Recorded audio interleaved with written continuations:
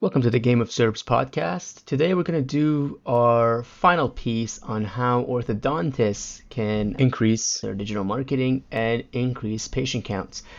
This is the fifth and final part, so I'm going to try my best to go over it as quickly as possible. In this post, we're going to look at how a orthodontist can use their CRM to automate their marketing campaigns.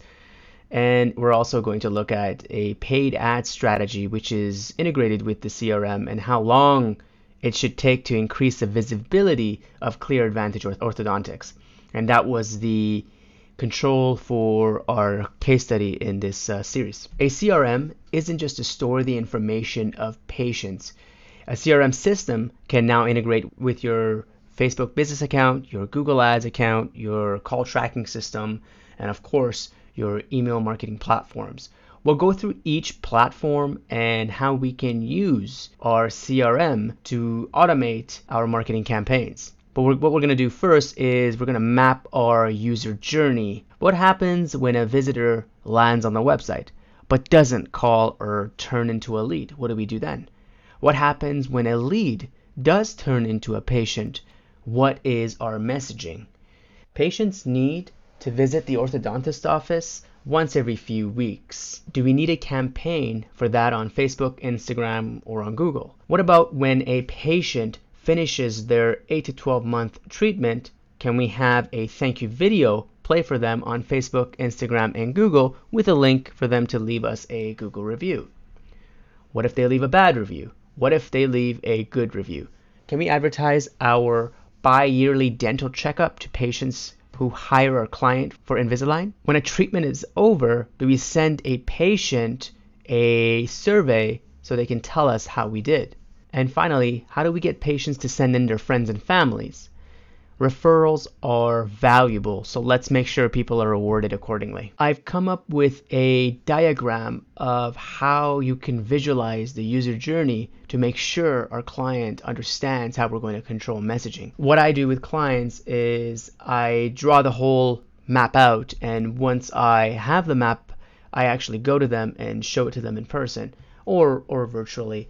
And when we do go over the map, they get a clear understanding of what happens above, middle, and bottom of the funnel for our clients. Let's discuss when a visitor leaves a website without becoming a lead. When a visitor lands on any of our service pages, we want to have a remarketing campaign to have them come back and give us a try. We've done successful remarketing campaigns for different industries and have a good understanding of what needs to be done to get a good number of the people who left without becoming a lead to come back to our website.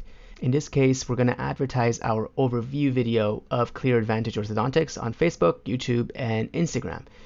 If a certain percentage of the video is watched and this person doesn't turn into a lead, we'll share our testimonial videos.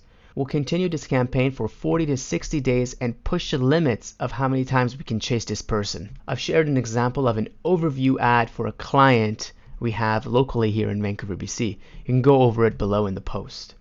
Okay, we're going to break this down one more time. A visitor comes to our client's website but does not turn into a lead. The visitor will be shown an overview video of why our client is the best choice on all platforms. If a certain percentage of the video is watched and this person doesn't turn into a lead, if a certain percentage of the video is watched and this person doesn't turn into a lead, if a certain percentage of the testimonial video is watched and the person still is not turning into a lead, we're going to show our service pages. At this point, we can test out different ideas. We might test out lead capture forms on Facebook. We might have an article.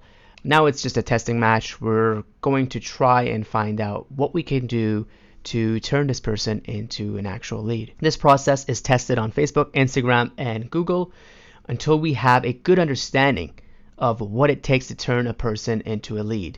Our goal is to get these people to call or submit a form. This process helps us push them over the edge. Let's talk about what happens when a booking takes place. This is when it gets interesting. Just because a person comes in for a consultation and doesn't mean they're going to turn into a patient.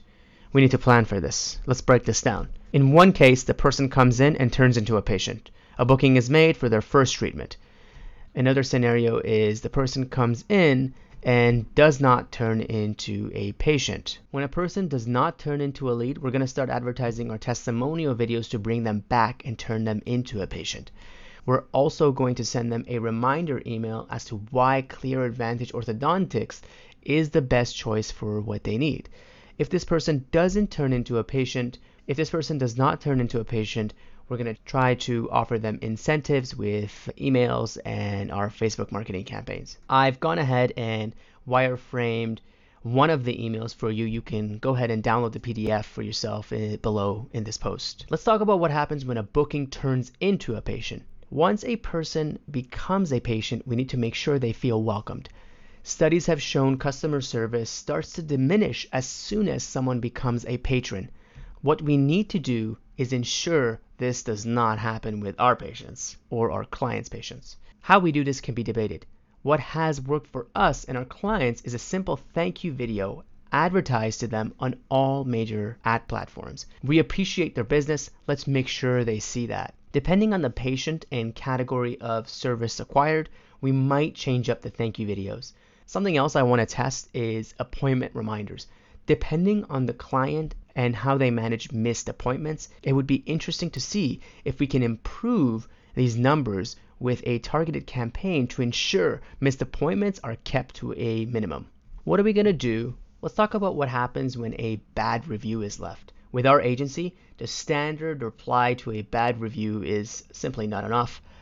Our team has a whole process for exactly what internal staff need to do to manage negative reviews on major websites like Google or Yelp. When a review is left, call the patient right away. Try your best to get a hold of them. There is no need to reply at this point. If the patient answers or calls back, try to negotiate a way out of the bad review. If the patient is unreceptive, give them a discount or partial refund. Everything has to be reasonable, of course, at this point. If all else fails, reply to the review with your side of the story. As you can see, it's a two-pronged approach. You don't need to reply to them right away. What you want to do is call them, try to fix it. If it doesn't work out, then you can reply. How do we cross-sell other services when someone hires our client for Invisalign? We don't want to be pushy when a patient hires our client to get Invisalign. What we want to do is send out tasteful emails and highlight other services our client offers. I've shared a PDF version of an email you can copy yourself for your own campaigns and see if it works for you. Now, let's talk about a satisfaction survey. It's extremely important to understand if our patients are happy or have suggestions. Asking them directly will not yield good results. What we need to do is give them the opportunity to give us their feedback in an environment where they are comfortable. I've gone ahead and wireframed this survey email for you to copy in the post below. I have 14 questions you can ask your patients. Question number 1 is, how many visits have you made to our clinic this year? Was it easy to book an appointment? The front desk secretary was polite and helpful. I received a reminder right before the appointment. Were you seen on time? Did you have trouble parking your car? It was easy to pass my insurance information to the secretary. My treatment was clearly explained. I was pleased with the quality of care. The fees were explained in an easy to understand manner. The fees for the service was fair. I plan to remain a patient at this clinic. What did you like best about our office? What did you like least about our office? These are some questions you can mix and match. You can add your own, remove any questions you don't like.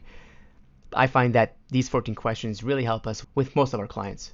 Let's talk about how you can get your patients to refer their friends and family.